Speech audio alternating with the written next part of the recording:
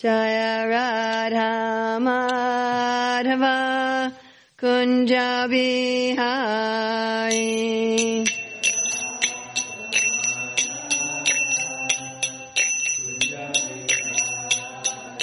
Jaya Radha Madhava Kunja Bihari.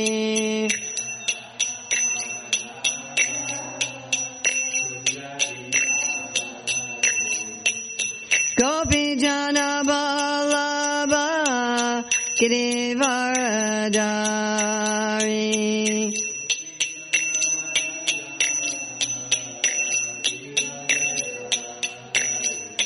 Gopi Jana Vallabha Girivaradari. Gopi Jana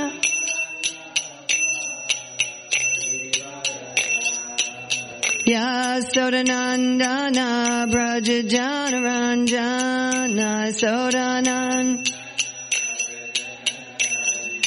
Yasodanandana Brajajana Ranjana Sodan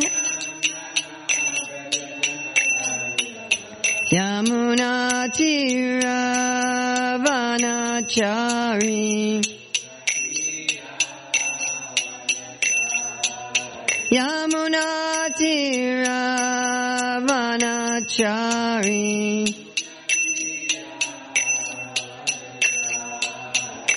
Jaya Radha Madhava Kunja Bihari.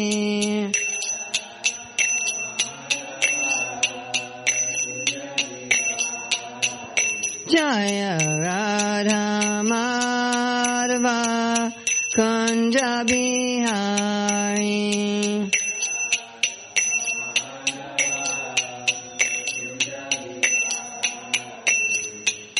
Gopi Jana Vallabha Girivaradari.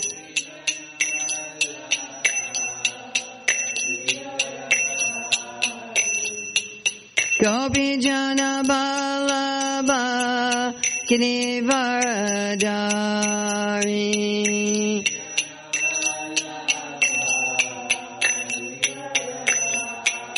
Yasodanandana Brajajana Ranjana Yasodanandana Brajajana Ranjana Yamuna Tiravanachari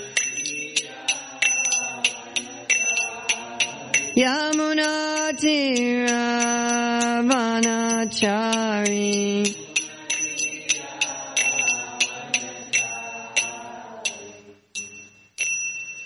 Jaya Mishnipad Paramahamsa Parivrajikacharya Asatara Sri Srimad Divine Grace A.C. Bhaktivedanta Swami Maharaj Prabhupada Ki Jai. ISKCON Founder Acharya Srila Prabhupada Ki Jai. Anantakoti Vaishnava Vrinda Ki Jai. Namacharya Srila Haridas Thakur Ki Jai. Prem Shri Gaur Shri Krishna Chaitanya Prabhu Nityananda Shri Advaita Gadadhar Shivasadi Gaur Bhaktivinoda Ki Jai. Shri Shri Radha Krishna Go Gopinath Shai Mukunda Radha Kunda Giri Govardhana Ki Jai. Vrindavan Dhamma Ki Jai. Mathura Dhamma Ki Jai. Navadvip Mayapur Dhamma Ki Jai. Jagannath Puri Dhamma Ki Jai. Gangamaya Jamuna Devi Ki Jai. Bhakti Devi Ki Jai. Tulsi Maharani Ki Jai. Samaveta Bhaktivinoda Ki Jai. Gaur Premanande. All glories to the assembled devotees. All glories to the assembled devotees. All glories to the assembled devotees. All glories to Sri Guru and Gauranga. All glories to Srila Prabhupada. Nama Om Vishnupadaya Krishna Prasthaya Bhutale. Srimate Bhaktivedanta Swami Niti Namane Namaste Saraswati Deve. Gauravani Pacharane Nivasesa Nivadi Vaskachade Satarane. Vandeham Shri Guru Shri Yuta Padakamalam Shri Guru and Vaishnavam Cha Shri Rupam Sagrajatam Sahagana Raganatam Vitam Stam Sajivam. Sadvaitam Sadvadutam Pradijana Sahita Krishna Chaitanya Devam Shri Radha Krishna Padam Sahagana Lalita Shri Vishakam Vitamscha Vanchakalpa Chubhischa Kipasindavya Patitanam Pavanevyo Vaishnava Namo Namaha. Om Namo Bhagavate Vasudevaya. Om Namo Bhagavate Vasudevaya. Om Namo Bhagavate Vasudevaya. It's April 19th, 2019, in Dallas, Texas. And we're reading from Srimad Bhagavatam, Canto 12, Chapter 8, Markandeya's Prayers to Narayan Rishi, Text 12. Brahma Brigur Bhavo Daksho Brahma Putras Chaye Pare Nirdeva Pitra Bhutani Teshana Mati Vishmita. Please chant.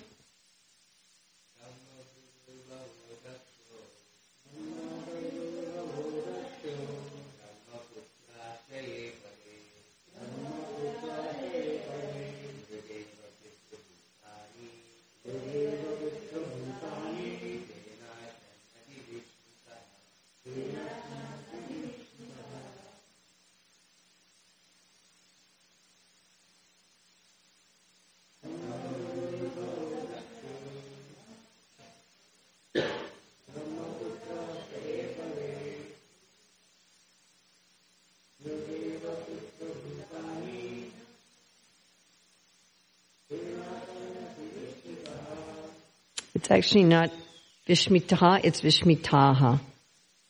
So the line, is there a line on top of that last A? Is it there?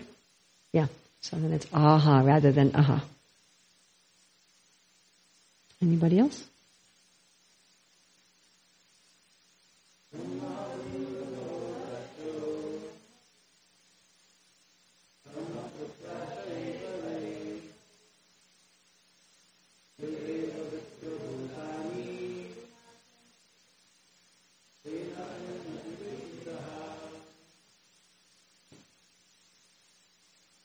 Brahma, Lord Brahma, Briguhu, Brigumuni, Bhavaha, Lord Shiva, Dakshaha, Prajapati Daksha, Brahmaputraha, the great sons of Brahma, Cha, and, Ye, who, Apare, others, Nri, human beings, Deva, demigods, Pitra, forefathers, Bhutani, and ghostly spirits, Tena, with that, conquest of death.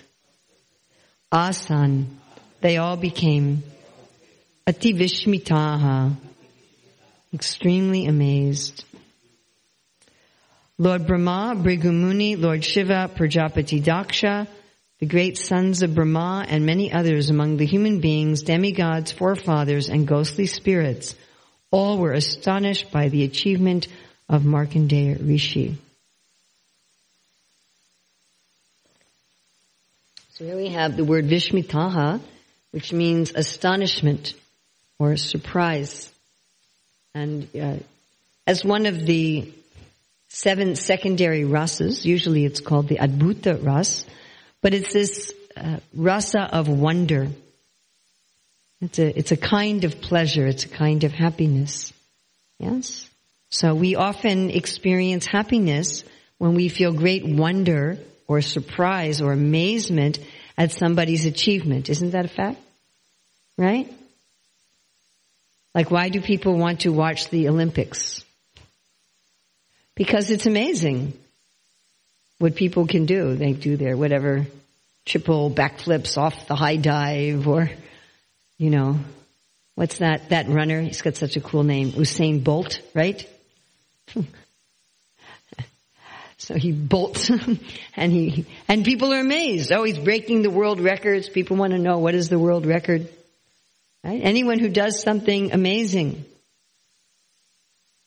Athletics, music, art, right? Some person who's quadriplegic and they paint with their mouth, or they paint with, blindfolded, or magicians, right? How do they do that? They put the curtain over the box where the magician is, and they take off the curtain, and there's a tiger, and the magician is at the other end of the room. And wow! That's amazing. And we get pleasure from that. It's one of the 7 kinds of pleasures that are secondary. There are 5 major pleasures. Yes, the 5 major relationships are in reverence, in service, in friendship, in parental caring for someone, and in romantic love. And then the 7 secondary forms of happiness are this one, wonder. What else? Chivalry, which has 4 subparts. One part is when you're charitable. Don't you feel happy when you're charitable? When you do something dharmic. Yes, I did something dharmic. Sportsmanlike. Okay. After chivalry is what? Next one. What's another one? Anger. You can say, well, I don't feel very happy when I'm angry. But no, we do. There's a kind of happiness in anger. It's one of the reasons why people go to sporting events. Isn't it? And they get angry at the other team. They get angry at the referees. And they feel, or political rallies. People take pleasure in anger. What's another one? Ghastly. So people who enjoy horror movies, or even if you say, ew, that's disgusting, and people go, oh, can I see? Well, of course. Prabhupada says if you want to enjoy the ghastly ras, you should worship who? Who should you worship if you want to enjoy the ghastly rasa? Well, Lord, yeah, I don't think Prabhupada would recommend us worshiping Lord Shiva, but Nrsimhadev, yes. It's pretty ghastly. Why is this ghastly? I mean, if I was wearing bloody intestines instead of a garland, wouldn't that be ghastly? Yes? Wouldn't you all be like, ew, what does she have on? Oh my God, that's some intestines. It's pretty ghastly. He's throwing his heart across the room. That's all ghastly. What's the other 2?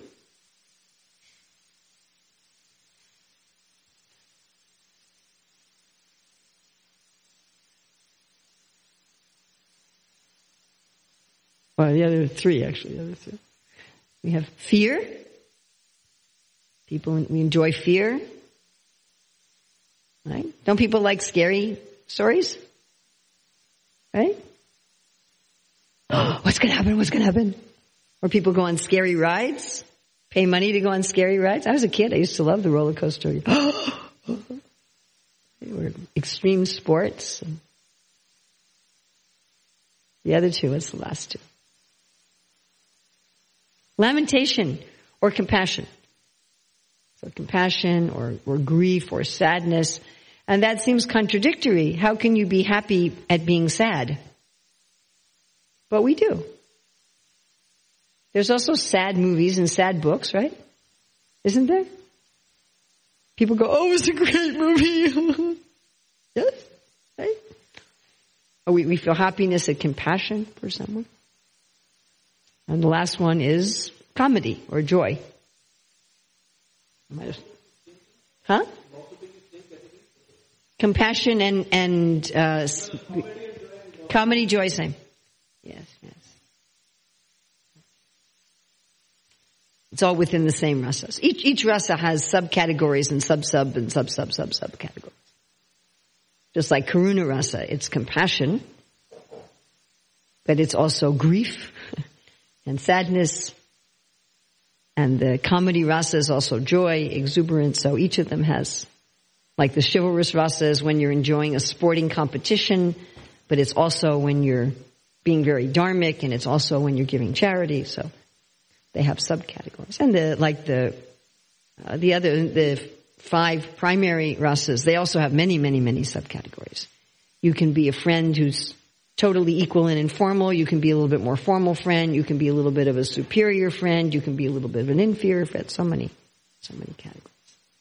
So here are all these personalities. Anybody remember well, I guess you can tell pretty easily looking at the Sanskrit, which personalities here were enjoying this rasa of wonder. Vishmitaha. We have Lord Brahma, Bhrigu Muni, Daksha, all the sons of Brahma, and then the human beings, the demigods, the forefathers, and even all the ghosts and spirits, even those sort of living beings. They were all enjoying wonder at the activities of Markandeya Rishi. And particularly the fact that he had conquered death, that he had gotten liberated, that he was no longer under the modes of nature. And they were like, wow. Okay. So this appreciation, this wonder at someone's activities exists not only in this world, but it exists, of course, in the spiritual world. And it's part of our relationship with Krishna.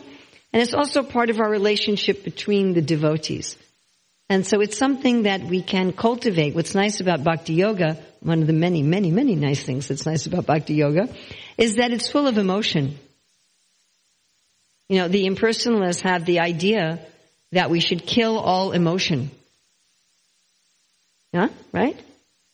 We should kill all thoughts. We should kill all emotion. We want our mind to be empty.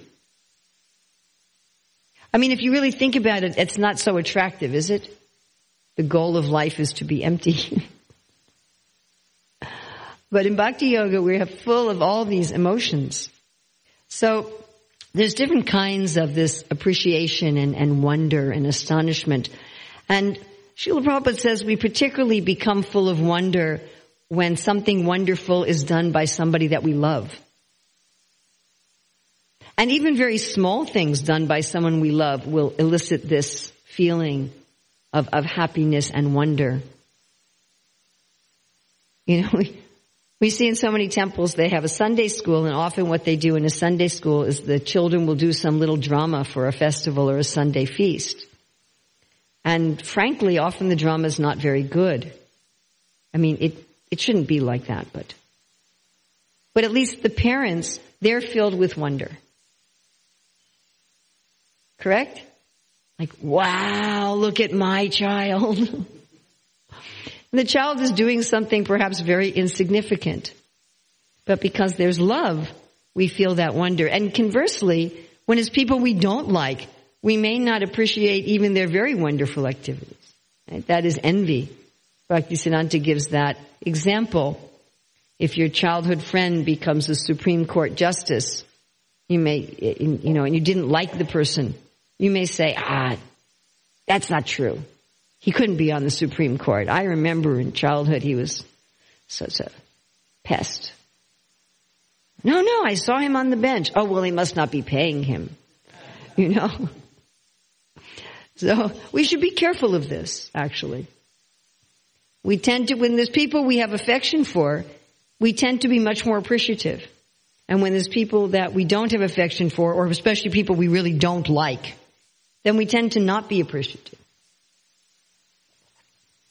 Our appreciation is not just based on what someone's actually doing, it's based on how we feel about them. You know, in the spiritual world, it's nicely explained in the Bhagavatam how everyone appreciates everyone else's service because there's no envy. Even if someone is serving Krishna in a way that's not your way of serving Krishna. So there's some competition because of that. There is some competition in the spiritual world because of some feelings of different ways of wanting to serve Krishna. That's true.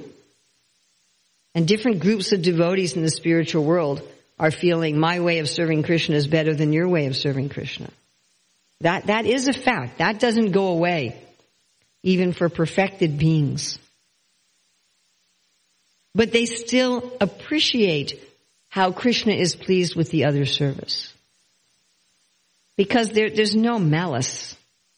If we can understand the difference there. Just like some cowherd boys, they like to joke with Krishna and even insult Krishna. And other cowherd boys, they would never dream of doing such a thing. Or like Radharani gets so angry with Krishna that she doesn't give up her anger even when he falls at her feet. But then there's other groups of gopis who very easily forgive Krishna. And these two groups, they don't really they don't like the other's mood. They say Krishna is not so pleased with not forgiving him, or Krishna is not so pleased with forgiving him so easily. But they still appreciate. There's no malice. There's no hatred. So it's important that we cultivate this mood with the other devotees now. Part of our sadhana training. We're not just being trained in chanting our rounds and waving our incense. But we're being trained in how to deal with the devotees. And this means to actually enjoy. Bhaktivinoda says that we should feel joy upon seeing a devotee. Right? We have our book here about how to become free from offenses and chanting. And the offense of blaspheming the devotees, one way you become free of that is to feel joy upon seeing a devotee. Just this morning I was hearing from the Chaitanya Charitamrita where Mahaprabhu was asked, how do you know he's a devotee? And he said, someone chants Hare Krishna one time, they're a devotee. We may not like that definition. Right? I have a good friend who says, no, devotee means someone who's free of all selfish desires. I'm like, well, you're not going to find very many devotees then. You know, if you take that kind of definition, then you feel free to offend everybody, right? But rather we should see, oh, someone's chanting Hare Krishna one time, they are a devotee. Now, if they're not a very good character, we shouldn't associate intimately with them. But still, we feel joy. They chanted Hare Krishna one time. Wow! And appreciate. And feel this wonder.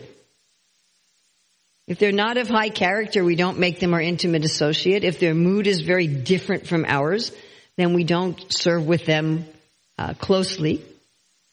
Like Prabhupada told Jamuna, if two people are compatible, then that is enough devotee association, one other person.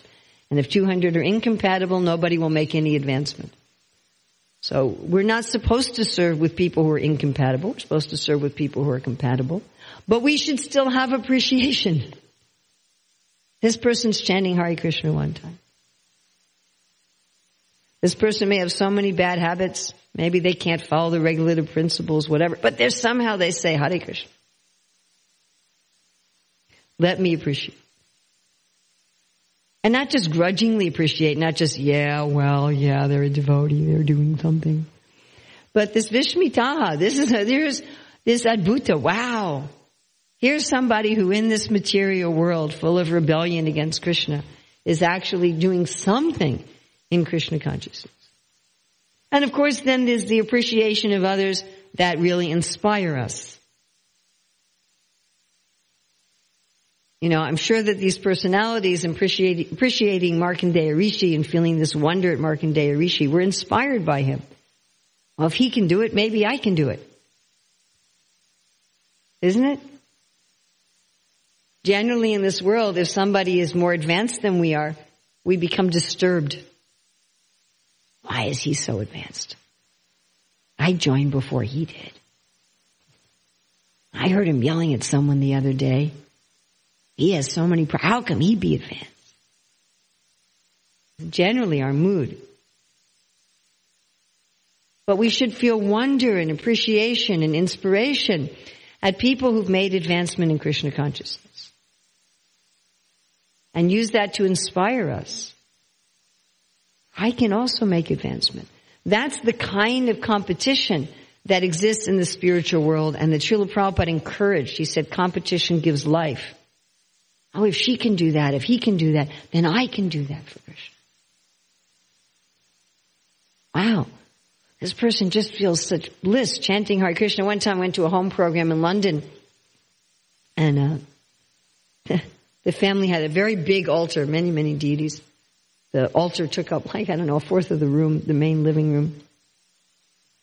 And they had one son, I think 12 years old. And the woman, the wife, mother, she said to me, Urmila, I have a problem. What's your problem? She said, the devotees criticize me that I don't spend time studying Shastra.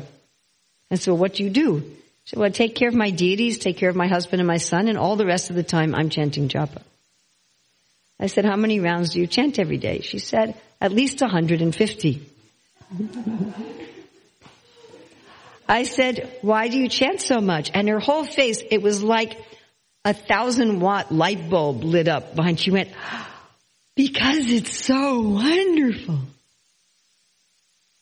I said, I don't think you have anything to worry about. And then she said, but they're criticizing me that I'm not studying the Bhagavatam. I said, well, do you like to chant Bhagavatam verses? Oh, yes, very much. I said, well, what parts of the day are you not chanting japas? She said, well, when I'm taking a shower. When I'm cooking. I said, well, can you chant Bhagavatam verses then? She said, oh, yes, I can do that. I said, then you're fine. And I feel so inspired by this woman. I often think about her. I don't remember her name. I remember what she looked like. I remember her house. But I feel so inspired by her. Not very known in the Hare Krishna movement. I mean, I'm sure most people see her just some housewife living in some suburb in London. But here's a devotee who's finding so much happiness in chanting Hare Krishna that she's practically chanting all day and all night. And I was feeling this wonder. Wow. When will I have such a taste for chanting as that? Right? Or there's a family I visit in Australia, and they have deities at home, but they take care of their deities at home like is done in a temple. Every morning, husband and wife together, they bathe their deities, change all their clothes, do a full artik, which is actually the standard, but most people don't do that. And whenever I go there, I feel so inspired. Wow, look how nicely they're serving their deities. Let me serve my deities so nice. Maybe someday I'll serve my deities so nice. Any devotee who's doing something wonderful in Krishna's service, we should feel inspired by that. Not envious, not critical. Like they're saying, oh, you're chanting all day. Why aren't you studying the Bhagavatam? Like, Hare Krishna. Right? And then we should be inspired to make Krishna happy. Krishnadas Kaviraj explains so nicely in the Chaitanya Charitamrita that the attitude of the gopis of wanting Krishna to enjoy with the other gopis and feeling more happiness when Krishna is enjoying with the other gopis than when he's enjoying with them makes Krishna very happy. Our mood in this world tends to be, I want it to be all about me. I want to get the credit. I want to do the important service. I want my guru to smile at me. I want Krishna to smile at me. That's generally our mood in this world. But the mood in the spiritual world is pushing Krishna to others. Even Srimati Radharani says she feels 10 million times happier when Krishna's with another gopi than when he's with her. And in fact, this attitude is one of the reasons Srila Prabhupada gives why we ask for Radharani's mercy. So she'll go to Krishna and say, Krishna, look at this devotee. Look at this devotee. You know, in the material world, in that very small universe with the four-headed Lord Brahma and the tiny little solar system, yeah, you know, on the Earth planet, in Kali Yuga, right, in the little city of Dallas, who just offered you some incense and a flower. Would you take them home, would you? She's not worried that, well, if Krishna takes that devotee home, then he'll spend less time with her or he won't love her or something like that. Right? She's thinking, let everybody come home. So Krishna really likes this mood. Just like if you're a parent with more than one child, which I think has gone out of fashion in the world today. Right? People only have one child or no children. Which means in time, if there's only one child, then the family will be finished in the world. No brothers, no sisters, no uncles, no aunts, no cousins. The destruction of family. Anyway, those of you who have more than one child, you know you want your children to get along. You want them to appreciate each other. Right? So Krishna also likes this very much. So what should we be appreciating? Now, we can certainly appreciate people's material talents and abilities because Krishna says, I am the ability in human beings. So we can certainly appreciate if someone can do an amazing magic trick or an amazing acrobatic feat or figure out some complicated mathematical formula in their head. We can certainly, it's not that we cannot appreciate it. It's not that we're supposed to just be dull and go, well, that's all material. We should see Krishna there. Isn't it? Yes? I mean, for the conditioned jiva, their wonderful activities are simply the result of their karma and their desire and the Lord's grace. But it's also, Krishna is also there. Huh? Krishna is also there.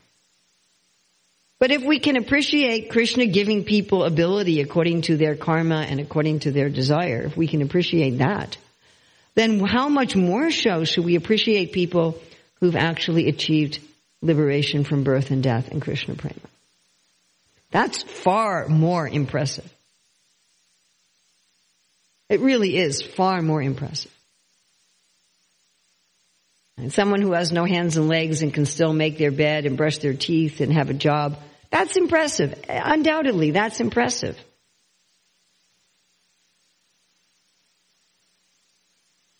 I was once at an educational conference. I used to go regularly to educational conferences when I ran a school. And this one man was giving a speech, and he had a slight speech impediment. And then he was telling his story, how he was born with a severely cleft palate, and his parents just abandoned him in a dumpster. And how he was raised by foster parents who beat him and abused him in various ways. How he couldn't chew his food, and so he would just swallow his food whole. And therefore he had to eat a lot of food just to get any nutrition out of it. And he had a severe speech impediment and a deformed face. And eventually he got in foster care with a woman who was a religious person and who really loved him, who paid for the surgeries to heal his face and paid for the therapy for him to be able to speak almost properly and be able to chew properly. And now he's dedicated his life to God and to education, and he was willing to do public speaking. That was inspiring. But how much more inspiring when somebody gives up their false ego? That's, we talk about surrender, sarvadharman prityaja mamekam saranam. What are we surrendering? Our house, our car, it was never ours. Our body, that was never ours. It's not really much of a surrender, If I say, here, you can borrow my car for a week, and after the week you give it back to me, is that very extraordinary? Wow, he actually gave back the car that wasn't his. I mean, that's like just normal morals, right? To surrender our body to Krishna, to surrender our mind to Krishna, that's our possessions, our family. None of that was ours in the first place. That's just an acknowledgement. Krishna's going to take it anyway, by the way. But as Prabhupada says, we should know what is ours and what is not ours. And what is ours is our independence, our ego, our sense of identity. When we give that to Krishna, when we let go of the idea that I'm the controller, I'm the enjoyer, I'm the center of the universe, which is all laughable from a logical point of view. But when we let go of that emotionally and we actually desire to be who we are, a servant of a servant of a servant of Krishna, when we take happiness in that, as I was hearing Prabhupada the other day say, when we take pride in that, it's kind of a funny thing. It's like when you take pride in your humility and insignificance, Wow, I'm a really tiny servant of Krishna. Woohoo! Not like, I'm so humble. I don't mean like that, but, wow, I'm an insignificant servant of Krishna. Yay, wow. So when somebody does that, that is really, how much more, if we're amazed by all these other things, we feel wonder at all these other things. How much wonder should we feel when somebody really surrenders to Krishna? When somebody lets go. Huh? And we can feel wonder and amazement when we do that too, by the way. We should feel wonder and amazement at the mercy of Guru and Krishna upon us. Like Sarvabhauma Bhattacharya, he said, Lord Chaitanya, you delivered the whole world, but that's not a big deal. For you, delivering the whole world, you can do that. What do we say? With one hand tied behind your back. You do that in your sleep. It says, for you, it's nothing. He said, but you delivered Sarvabhauma Bhattacharya. That was a big thing. So Sarvabhauma Bhattacharya was feeling this Vishmita, this Adbhuta, that Lord Chaitanya had delivered him. Wow. He said, you have turned a crow into Garuda. So we should also feel excited and full of wonder and full of astonishment that how Guru and Krishna are delivering us. How our bad habits are falling away. Our gross bad habits, our subtle bad habits. How we're gaining some actual feeling of attachment and love for the Supreme and for the devotees. It should be a source of celebration for us. Yes. So this is so wonderful. These beings who apparently are much more qualified than Markandeya Rishi, Brahma and Shiva and Bhrigu, but they're feeling so much astonishment at this real accomplishment of Markandeya Rishi. So I just want to mention again, any of you who weren't here yesterday, we have 3 books available. We have this book, we have them over there, How to Get Free of Offenses and Chanting. We have this book that I'm really excited about. This is a Krishna conscious novel. It's fiction. How to Go from Material Life to Krishna Prema, but in fictional story and written in language for the public. So it's the kind of book you can give to non-devotees. But the sannyasis have emailed me and told me they cried when they read it. And then this is Raghunath Das Goswami's Splendid Instructions to the Mind with Bhaktivinoda's commentary. So this is a step-by-step guide how to attain spontaneous love for Krishna and Vrindavan. And I think we just have 3 copies left of this book. So if you're interested, you can get one or more after the class. So any questions, comments, additions, subtractions, chastisements? Yes, Prabhu.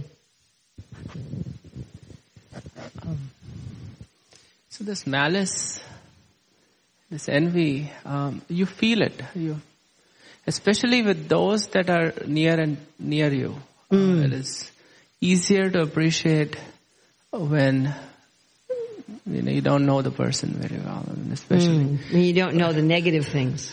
And it's much easier. Well, it is almost default. You have this fault finding you. And it's internally very hard. It's almost as if you feel like you've eaten like a raw Karela or something. It's really hard on the heart, but you can't seem to get out of it. It almost pushes you in that direction. Well, Arjuna talked about that, didn't he? He said, why do I seem to be forced against my will to behave in ways that I don't want to behave? That one question in the Bhagavad Gita, when I first read it when I was 17, really captured me. And I think that question is at the root of why like the Christians will say, the devil made me do it. That question is at the root of why most of us, a lot of the times, feel that we're a victim. It seems to us that I'm a good person, I want to be a good person, I try to be a good person. People do things to me that I don't deserve, and I do things that I don't like, even though I don't want to. I think it's rare that a day goes by when we can say every minute of the day I spend the way I would have liked to. Isn't that would be a rare thing, wouldn't it? How would I like to spend my day? We map it out. But then there's not a one-to-one correspondence.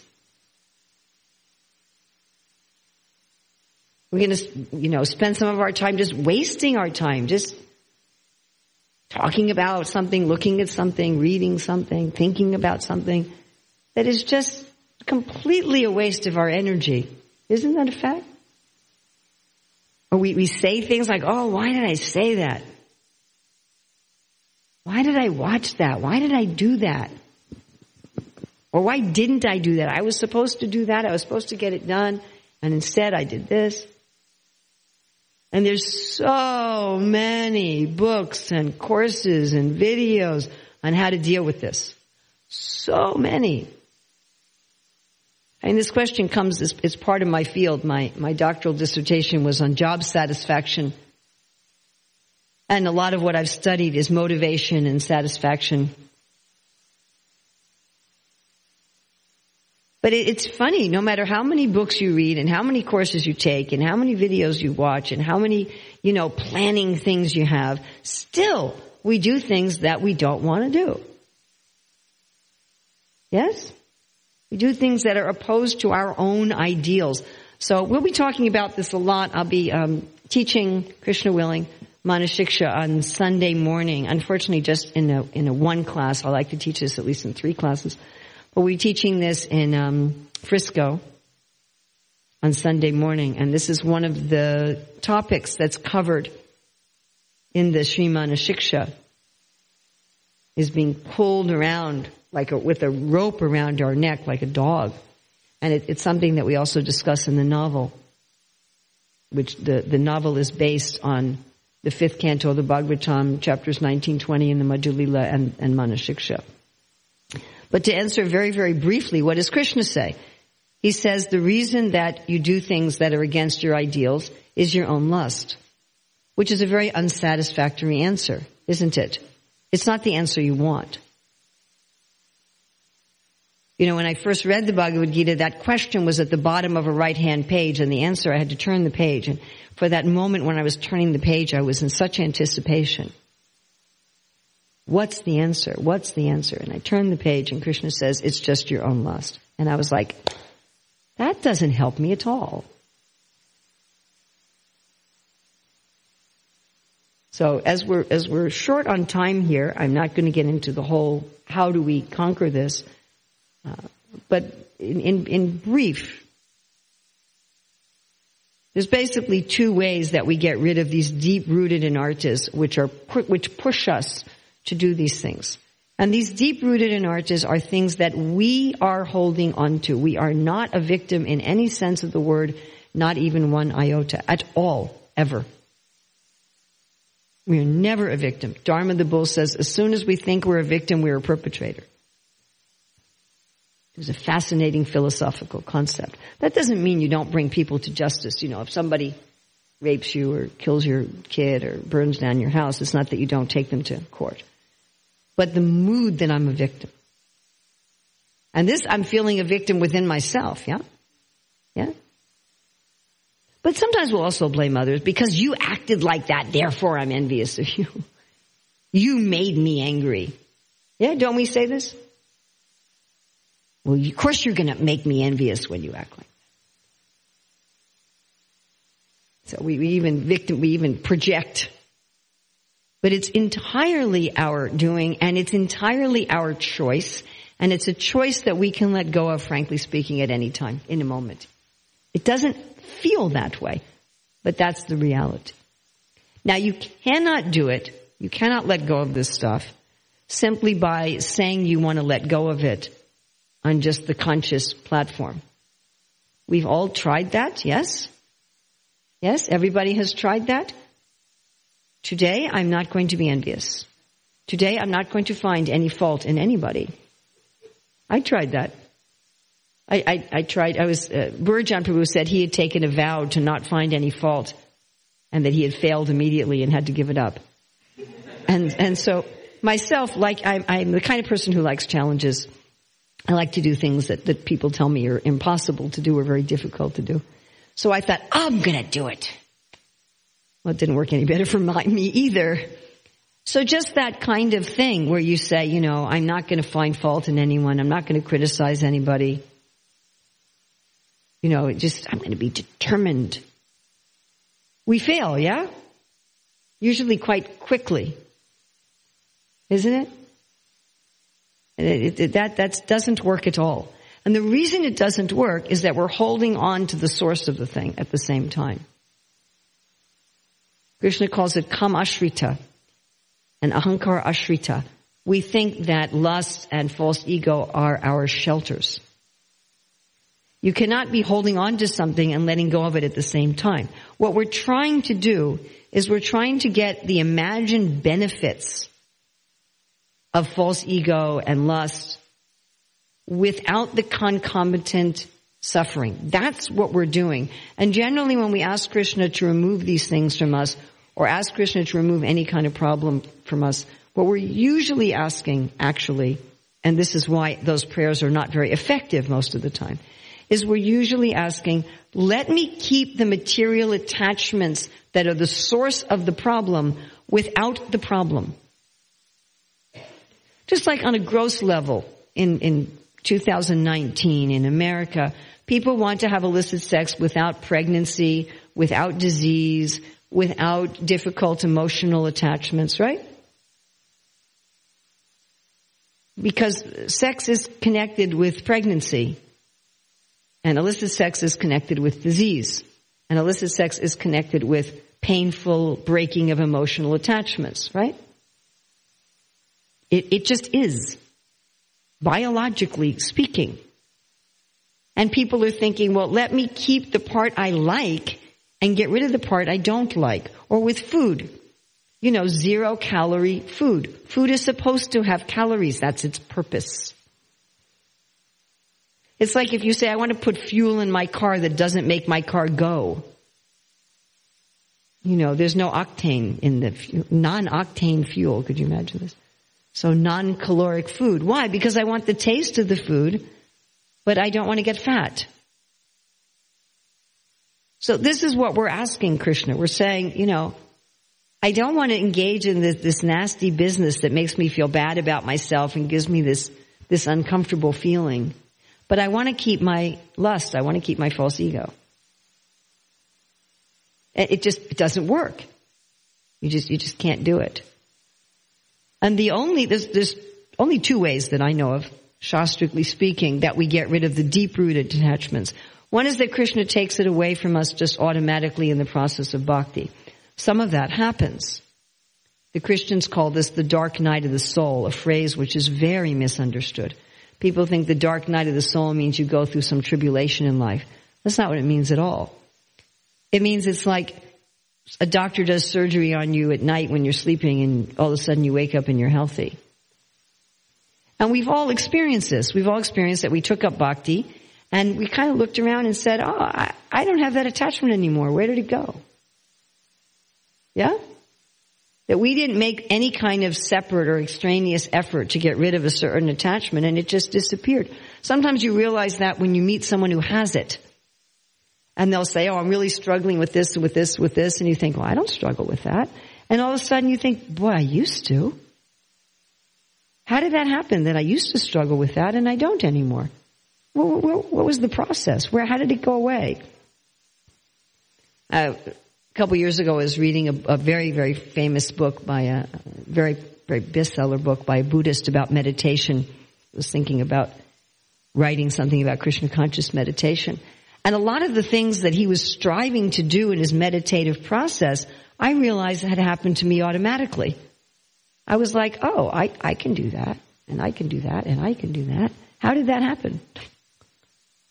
I didn't make any effort to do that. He's making all this effort. It's happened to me without effort. So that's one way.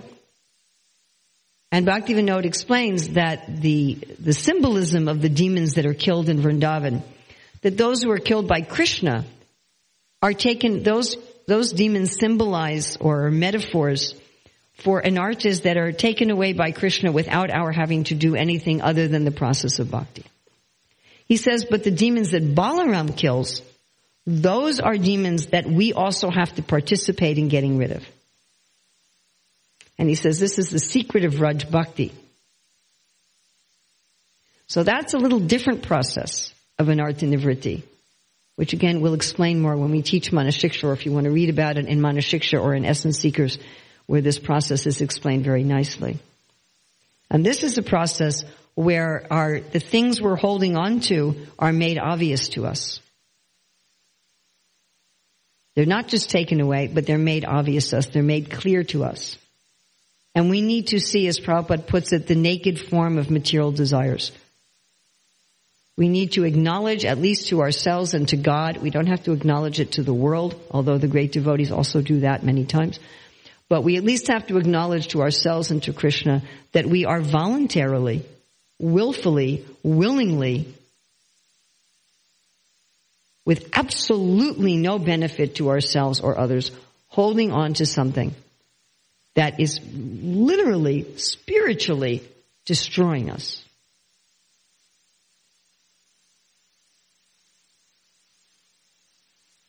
And what we're holding on to is basically evil. This is the most difficult thing to admit. I can say, oh, I didn't know you were there. I'm sorry. We can admit to that kind of thing all the time. Oh, sorry, I didn't see you.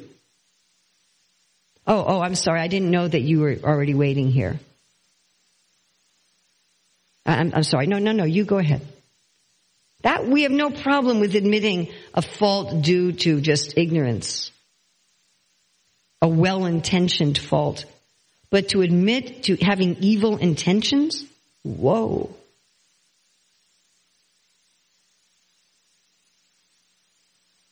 To admit that I am enjoying willingly, voluntarily, I am enjoying someone else's suffering. That is the definition of evil, is it not? That someone else's suffering is my pleasure? Is that not the definition of evil? And the most evil is that my causing someone else's suffering is my pleasure. To enjoy someone else's suffering, isn't that what we would call evil? Yes? And if I'm enjoying being the cause of someone's suffering, like what is thievery? I'm causing you suffering. I'm taking your stuff and I'm enjoying your stuff at your expense. That's evil, correct? You know, any of these, thievery, rape, arson, murder, any of the things we understand to be evil, they're all, I'm taking pleasure at your suffering, and even worse, I'm taking pleasure at being the agent of your suffering. That's why meat eating is so evil. I'm getting happiness at the cost of another living being suffering. What to speak if you're the butcher and you're enjoying killing the animal? Why do you think the Acharyas say I'm the most sinful of all sinners? Most of the Acharyas who say that, they're not rapists, arsonists, murderers, thieves. Why are they saying that? Because that mood is the same. Like Prabhupada said, whether you're the thief of a cucumber or a diamond, it's the same thing.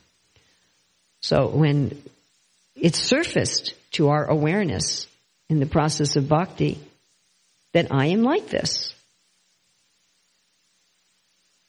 and to face it without any justification, without any rationalization, without any excuse, and just to face it, wow. And then to let go. Then to say, honestly, I don't want to be like this anymore. Not, I don't want the suffering anymore. That's a different thing. But to actually feel revolted, this is the one description of the ghastly rasa, by the way. To feel ghastliness at one's own desire for evil. One's own enjoyment of evil. And that's a ghastly rasa. It's in relationship with Krishna. It's not self-centered. One feels this ghastly rasa because one understands that this desire to enjoy evil is standing between me and God. And I don't want anything to stand between me and God. Like in an ordinary relationship, if you understand that some behavior of yours is impeding your relationship with that, your spouse or your child or your friend or whatever. And out of love for that person, you want to let go of this impediment. So therefore it's a rasa. One wants to let go of this thing out of affection for Krishna. Then it's immediately removed. So with some of these anarchas, Krishna removes them without our even being aware of how he removes them. And with some of these anarchas, we need the courage to face them, to see them. And that cannot be done on our own. Only the Lord can show us these things, frankly. So we need to be sincere enough to see them. And as we know in our relations with other humans, it takes a lot for a person to be sincere enough to want to see their own faults on a deep level. Yes? If you've ever tried pointing out someone else's faults to them, it's not very effective. So it takes a lot of desire to have the courage. We have to want Krishna so much that we will have the courage to say, please show me how I am voluntarily, willingly, willfully, knowingly holding on to evil. Please show me that. And we should only ask that if we are going to have the courage to see it and to let go. Please don't ask that if you're not going to be willing to see it and let go. Krishna doesn't like that at all, and the result will not be very good. Just like if someone comes to you and said, please tell me what was wrong with my presentation, and when you tell them they get angry, then the next time they ask you, you won't say anything. So if you say to Krishna, please show me the real nature of my attachments, and when he shows you, you just go, you know, he's not going to show you next time. So it has to be, please show me and give me the courage to face it and the courage to let it go.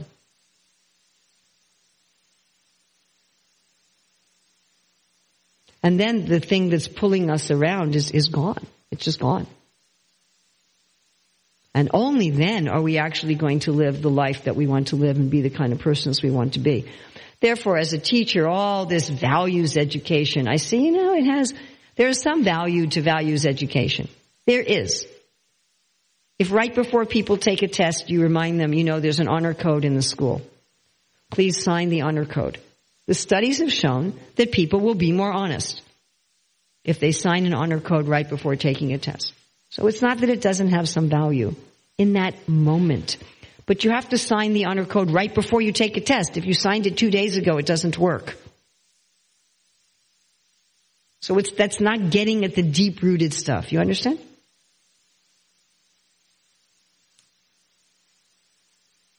Yes? Okay, I'm supposed to be at the school in a few minutes, so we should end here. Srila Prabhupada Ki Jai. And if anybody would like a book, we can take care of that for about 5 minutes.